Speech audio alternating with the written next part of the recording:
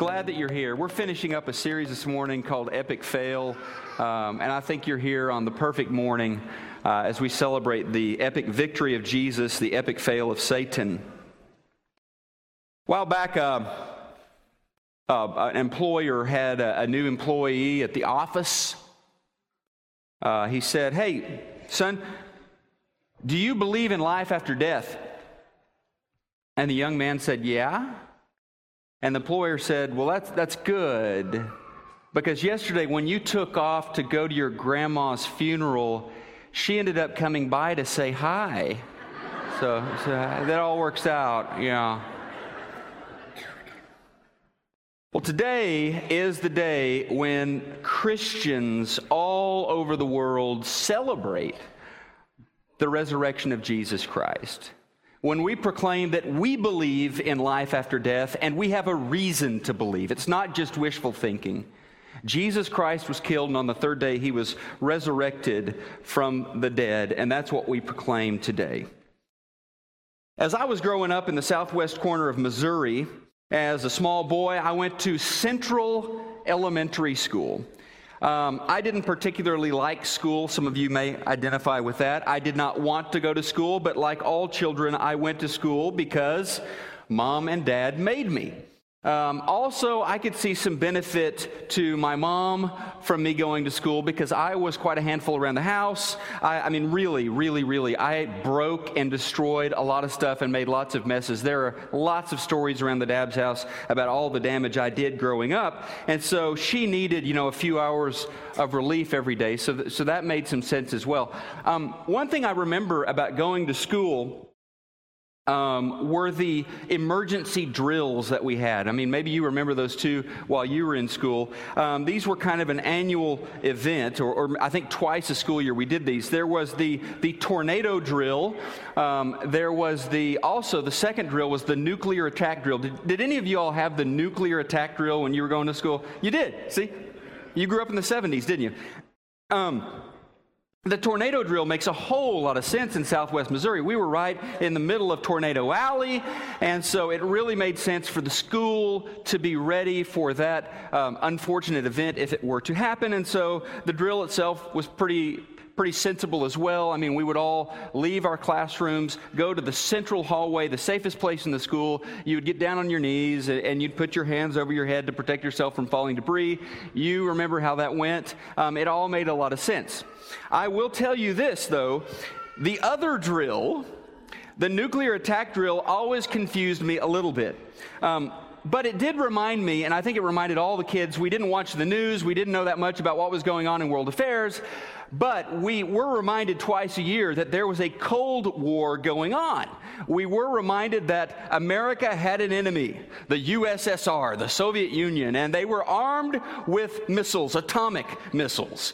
And so we did this drill a couple of times each school year. But there were things that confused me about it. I mean, first of all, it confused me, or I never quite understood what it was about Neosho, Missouri, and the Ozarks that would attract a nuclear attack by the Soviet Union. Perhaps it was our Big Smith factory that made overalls. Or perhaps it was this symbol of bourgeoisie, capitalist luxury, the Lazy Boy factory. We made recliners in Neosho as well. I don't know, but I was always wondering, what is it about Neosho that has designated us as a place the Soviet Union would attack? But the thing that really confused me about the drill, and you all may have done the exact same thing we did, this drill was a little bit different. We didn't go out into the hallway. What we did when this drill happened was all the kids got down on their knees underneath their desk, right? And I'm thinking, wow, a half inch of plywood is really going to protect me from a nuclear bomb. I mean, there was obviously something the adults were not telling us about these desks. They were something really special. So there were things I didn't understand about that or that confused me, but what it did remind me and everyone during those days was the fact that we had a very real, we had a very powerful enemy. The Bible, from the beginning pages to the final pages tells us about a very real and a very powerful enemy who stands against every member of the human race, Satan. On Easter Sunday, we are reminded that the victory has been won by Jesus Christ over our enemy. In the beginning, this Creator God makes the heavens and the earth. In the beginning, this God speaks, and something appears out of nothing. Light, water, planets, the land, animals, sea animals. God speaks, and creation happens. Now, the Bible isn't particularly interested in giving us a primer on physics or biology, in explaining to us the mechanics of how God made the creation. But what the Bible wants us to know is that there was a Creator God who is behind all that we see. Now, the climax of the first chapter of the Bible is the creation of us, the creation of people. Because when it came to us, God did something different. God put His personal imprint on us. He made us in His image. Genesis 1:26 says, "Let us make human beings in our image to be like ourselves. They will reign." So as the Creator finishes this world-making project, He makes human beings who would uniquely contain His divine imprint. And just as Father, Son, and Spirit govern all of the universe, people were commissioned to govern this new created world that we call earth. God essentially gave us the keys to creation, like a father would give to his 16-year-old daughter on her birthday the keys to a new car. God essentially in the book of Genesis hands to people the keys to creation, which I'm glad my daughter's not in the service, because she's certainly not getting the keys to any car on her 16th birthday. But there is a time then, after Adam and Eve are handed the keys to creation, after they are made in the image of God, there is a time where things go along swimmingly. Everything is working just great. Adam and Eve live in harmony with nature, with the environment, with the created world. They live in intimate friendship with God, and they get along with each other just fine. Then the enemy of God appears in the form of a serpent, right? And in the middle of this paradise that God has created for people, Adam and Eve choose to assert their independence. They choose to surrender to the counsel of this serpent, Satan, and they choose to rebel against God. In essence, the man and woman chosen by God to reign, who had been given the keys to creation, choose to hand those keys over to Satan. And at that point, the rest of history has been lived out under a curse, right? The harmony of nature, of mankind created to live with God in intimacy, is destroyed. Man and woman begin to live in hostility with each other. Cain and Abel, certainly example of the hostility that existed even in the very first family. The natural world also goes underneath the curse and is thrown into upheaval, and no corner of the universe is left untouched, undamaged by this curse. Before the curse, think about it in terms of what we saw on the news this week. Before the curse, there were no tornadoes. There were no tornado drills. There were no earthquakes. There were no wars. There was no injustice in this world before the curse. Before the curse, there was this friendship between God and man. There was unbroken intimacy between Adam and Eve. But the decision to sin, the decision to hand over the keys of the universe to Satan, has fundamentally changed the basic DNA of the universe and has brought us into a damaged world, the one that we know. All right? And not only were Adam and Eve and the created world cursed, but also this adversary, this Satan, was also cursed. You see, he was told right after the first sin entered the world, right after he rebelled against God, he was told, don't enjoy your victory too much because you stand doomed. At some point in time, there's this prophecy in Genesis chapter 3. At some point in time, a son of man, in other words, the offspring of man and woman, is going to crush your head under his heel. You may strike his heel, but he will crush your head, and so he is also cursed.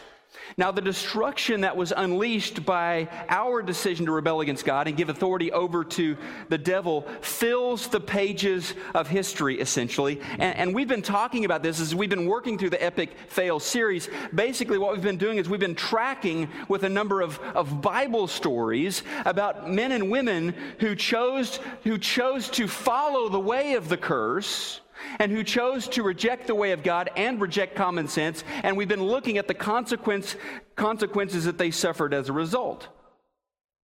And you don't have to read the Bible to read about the curse. Just watch the evening news, right? We live in a world that has been damaged. And anytime you see a story about child abuse, about sexual depravity, about a man-made environmental disaster, or even just a natural disaster, this can be traced back to our enemy who was unleashed in the opening pages of the Bible. So whether it is an ancient or a modern story, these stories of pain and destruction always stem back to our adversary, Satan, and to Adam and Eve's story. So here's the bad news. This isn't going to surprise any of us this morning. We live in a world where homes are torn apart by divorce. Probably a number of people here this morning have experienced the pain of that. We live in a world where priests are guilty of abusing children. We live in a world where politicians are regularly guilty of stealing from the taxpayers they've been elected to represent. We live in a world where religious fanatics in the name of God blow up airplanes. That is the world we live in today, the one that we know so well. And so while God's imprint still remains on the soul of each person, the fingerprints of Satan can be seen all around the created world. You see, God is a creator God. And what God creates is good. Every time in the book of Genesis, in chapter 1, when God makes something, the Bible says, and God saw it, and it was good. So God is this creator God that is making good things. He's creating these things out of nothing. Satan, on the other hand, isn't a creator. He can't make anything new, but he is a destroyer. His first priority, Satan's first priority, is to attack, diminish, and destroy the pinnacle of God's creation. That would be us. His second priority is to distort and manipulate every good gift that God has given us and turn it into something destructive or addictive. Right? So Satan doesn't invent things or create things, but he takes the things that God made that were intended to bless us, and he turns them around where they end up hurting us. It can be food, it can be sex, it can be beauty, it can be friendship or relationship, you name it. If God made it for us to enjoy, you better believe the enemy is going to try to turn it into something that can hurt you, that can turn you into an addict, that can create a situation of hostility around you. The gifts that God made to bless us, the enemy transforms into things that diminish and enslave us. Now, for the good news. You came here on Easter. You didn't come here to hear bad news. Now, for the good news. Here goes. Jesus, the Son of God, was born as a son of man right around the beginning of the first century. And this is the beginning of God's invasion plan to recapture what was lost when the fall occurred, when the curse entered the world, when we handed the keys of creation over to Satan. Jesus is God's one-man invasion army on planet Earth, sent to recapture and restore the world to what God always intended it to be. So, listen to this. As Jesus talks about the plans that he has for you and I, and Jesus compares those to the plans which the enemy has for us. Jesus says this in John chapter 10, verse 10. Jesus says, "The thief," that's Satan, "comes only to steal, kill, and destroy. I have come that they may have life and have it to the full." In your bulletin this morning, you have a sermon outline. If you would, write this down this morning. The enemy's plan for us: ruin, all right? Satan's plan for you and I is to ruin the life and the gifts that God has for us. Let me give you an example of how this works. So God created this really cool thing when he made not just Adam, but he made Adam and Eve. When he made more than one person, God created this amazing gift called relationship, which is supposed to bring meaning and life and joy for us, all right? So God creates relationship. All of a sudden, Satan finds ways to diminish, destroy, and harm that gift with things like gossip, hatred, hostility, prejudice, jealousy, envy. You see how that works? All right. Last week, I saw a story about this new app that's on Facebook. It's real. You have been able for a long time to be able to friend people on Facebook. Those of you who do Facebook know that. Well, now there's a new app that allows you to enemy people on Facebook. Well, Facebook's no big deal, but let's talk about something that is a big deal. How about marriage?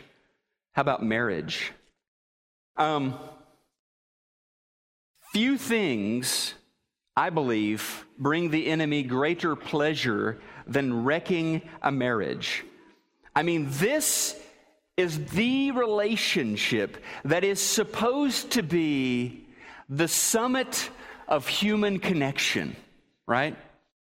You choose a man or woman who you enjoy being with, who you spend time with, who you share similar values to, who you are attracted to. You choose this person out of everyone that you've ever met, and then both of you decide to go all in. You wear jewelry symbolizing this relationship, right? You go before a priest or a preacher, and before God and man, you swear that above all other relationships that you have ever had or ever will have, this one is going to be the one that you devote yourselves to. You swear before the judge or the preacher in the state of Texas or wherever you reside that you will go all in on this relationship. In fact, it's such a unique relationship that it is the only one that we actually get a certificate for. We make it legally binding. I mean, in every way imaginable, we say, of all the relationships I will ever have,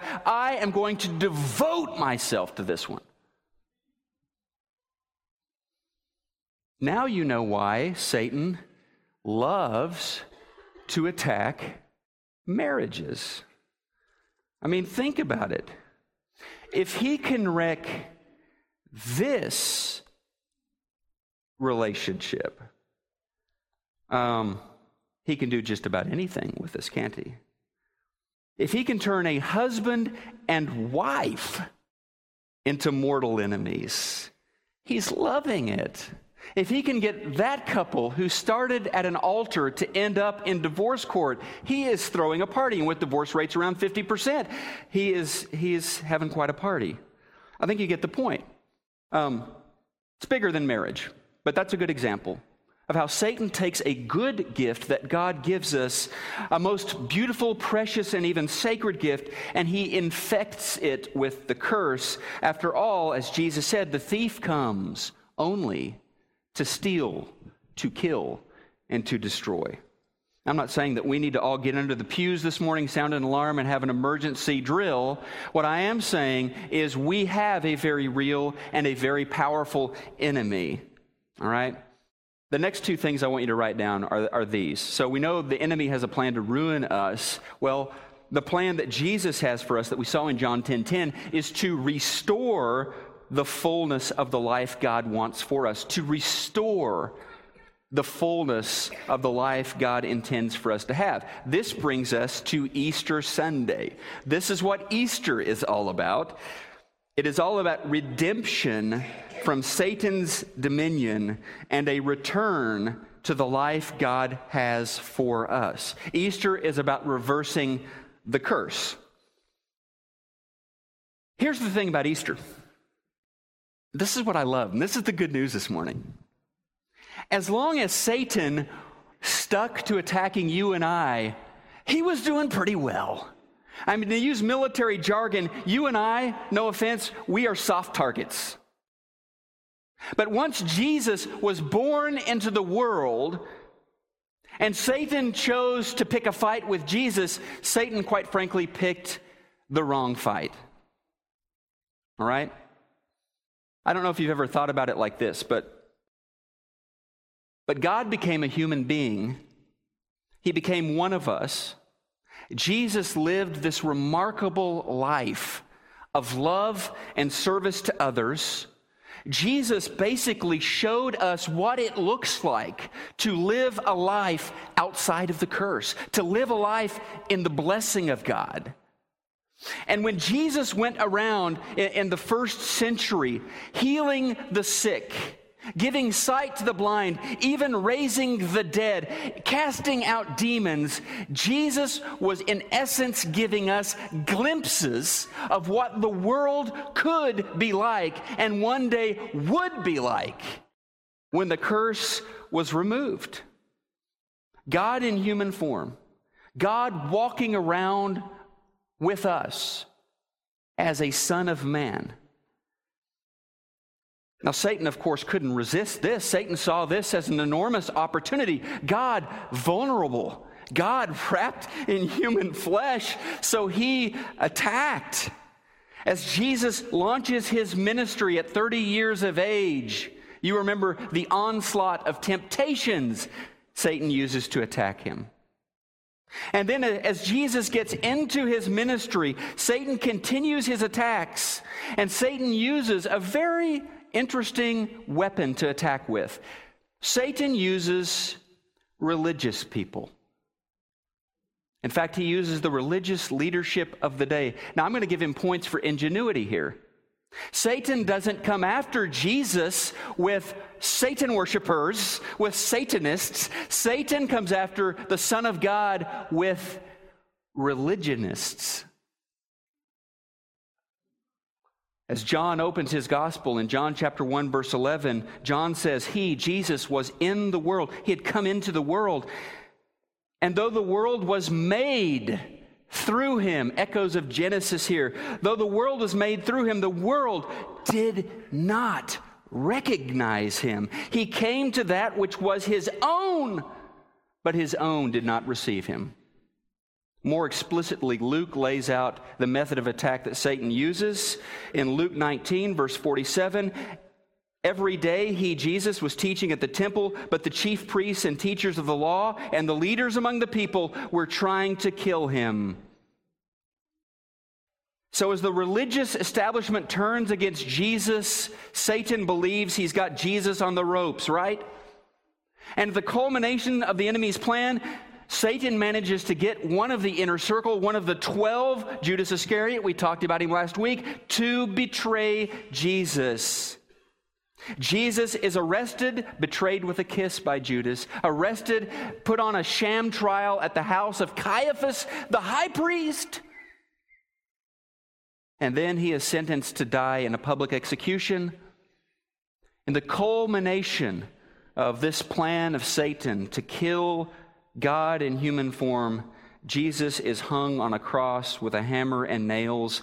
His body ends up being run through with a spear by a Roman soldier. The Son of Man had not called an angelic army to his rescue. He had not used any of his divine power to comfort himself. As Satan throws everything he has at him, whippings, spitting, ridicule, rejection, betrayal, Jesus simply takes it. He takes everything the devil can throw at him. And then in a macabre boxing ring of Golgotha, Satan winds up and throws his last punch, the haymaker that kills the Son of God. Jesus dies. And this moment becomes the turning point of all of human history. You see, the victory is very short-lived by the enemy. The victory turns into Satan's epic fail. It becomes the Son of Man's moment of triumph. And ours, for that matter, the great serpent has been crushed under the heel of the Son of Man, Jesus Christ. 3 days later, Jesus, to complete the victory, is physically resurrected from the dead. We who are believers think about Easter oftentimes in terms of what it does for us, forgiveness of sins, the promise of eternal life, and those are good things to think about on Easter, yes. But the Easter story is much bigger than that. It has actually cosmic implications. The death, burial, and resurrection of Jesus have implications that change the universe. Now, I don't know what you know about snakes. I hate snakes personally. But I know this, whether it's a little bitty garden snake or a big, huge python or something, if you crush that snake's head or if you cut that head off, guess what? The body's going to keep whipping around and writhing for quite a while. And so while Satan's head has been crushed, while he has been dealt a fatal wound by the Son of Man, Jesus Christ, this doesn't mean he no longer has any power, any influence. You just read the newspaper. His doom is sealed. The victory has been won over Satan, but he continues to do damage in our world. But don't let that turn you away from the victory that was won. Paul tells the Colossians in Colossians 2, verse 15, that Jesus, I love this, Jesus disarmed the spiritual rulers and authorities. He shamed them publicly by his victory over them on the cross.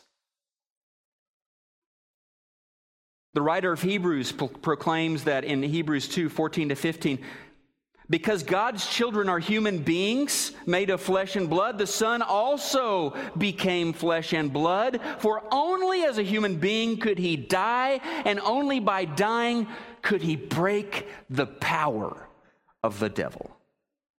Easter is Satan's epic fail. Remember back when we handed the keys to the devil in the Garden of Eden? Well, guess who's in control now? Jesus is sovereign once again. Revelation chapter 1, verse 18. This is from Eugene Peterson's translation called The Message. Jesus proclaims in this verse, I'm alive. I died, but I came to life, and now my life is now forever. See these keys in my hand? They open and lock death's doors. They open and lock hell's gates. You think Satan is in charge of hell? No. The Son of Man holds the keys to all things. In the second act of the opera Faust, this young man named Valentine has this battle with Mephistopheles or the devil, right? They have swords and they're battling it out. At one point, their swords cross, and Valentine's sword breaks. And then right as Satan is about to run him through with Satan's sword, Valentine takes a knee. He turns that he turns that sword that's broken upside down. It becomes in the form of a cross, and Satan is paralyzed and powerless. You see, faced with the cross, Satan is powerless. Now, very quickly, this is what we're going to do to wrap up this morning. I want to talk to you about living in the victory of Easter today, living in the victory of the risen Christ. This is on your outline this morning. 3 things, right? The first thing Easter asks you and I to do is to reach up. In faith, join your story to the resurrection story by becoming a baptized believer of Jesus Christ. In Colossians chapter 2, verse 12, Paul tells us that baptism is the symbolic moment where you join your story to the Easter story. He says this, having been buried with him in baptism, raised with him through your faith in the power of God, and raised with him from the dead. Now let's be very clear. Becoming a Christian or even being baptized, it's not about getting your ticket punched to heaven, all right?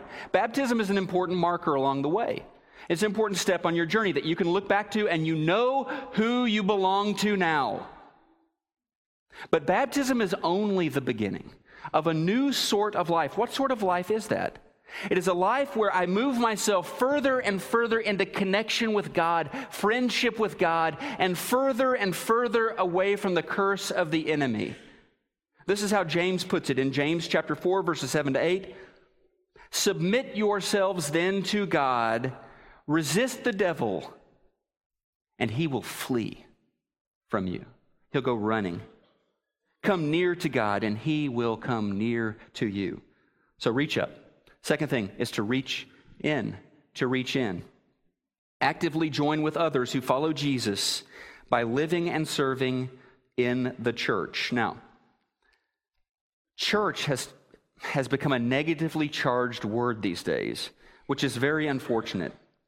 Because in the New Testament, the church is the bride of Jesus, all right? The church is the body of Christ. That's why it's so important that we get down to Lancaster and do disaster relief, or wherever there's human hurt, we become the hands and feet of Jesus. We, the church. Paul puts it like this in Ephesians chapter 3, verses 10 to 11. His intent, God's intent, was that now, through the church, the manifold wisdom of God should be known to the rulers and authorities in the heavenly realms. That means Satan and the demons, that they all know about God through the church, according to his eternal purpose, which he accomplished in Christ Jesus our Lord. Look, Preston Crest is a church of Christ. We are not perfect. We do not pretend to be perfect. But we are growing in the blessing of God. We are trying to help folks raise their children in the blessing of God. We're trying to help people honor and grow their marriage in the blessing of God. And we would love to have you join us on our journey. We'd love to have you become part of our family. Third thing this morning, as we finish out, you're going to reach up, you're going to reach in, but you're also going to reach out. Reach out into the world. This means I will live out the good news by joining Jesus and his church in loving, serving, and evangelizing. That just means sharing this good news, right? Loving, serving, and evangelizing in my community and beyond. This may mean big things, big ministries. This may mean small things that seem very small at the moment but have an impact. I mean, one of our members has this habit of when she goes through Starbucks, through the drive-thru, she pays for the person's order who's behind her, right? They never know who did it. They don't get to meet her. She just randomly does that in the name of Jesus. That's a small thing, but it can change somebody's outlook. It can change the way their day is going. Big things, small things, feeding the hungry, adopting an orphan, providing medical care for the poor, sharing your faith whenever you have an opportunity. The implications of Easter, right, are so big and so small that we can't begin this morning to explore all of what it means. But it obviously calls us, the church, to go back out in the world, not to huddle up together. This isn't church, right? This is a moment where we celebrate each week together, but it is a call for us to go back out. Jesus is no longer a one-man army. We have joined the family of God. And this week, God is going to drop your life into the world, into your home, into your neighborhood, into your workplace, into your school, and He is calling you to share His love and compassion with those around you. So this morning, maybe for you, your Easter invitation is to be baptized, is to join your story with the resurrection story. Or maybe this morning the call that God has given you, the invitation He has given you, is to become an active member of His church. Maybe it's here at Preston Crest, maybe not.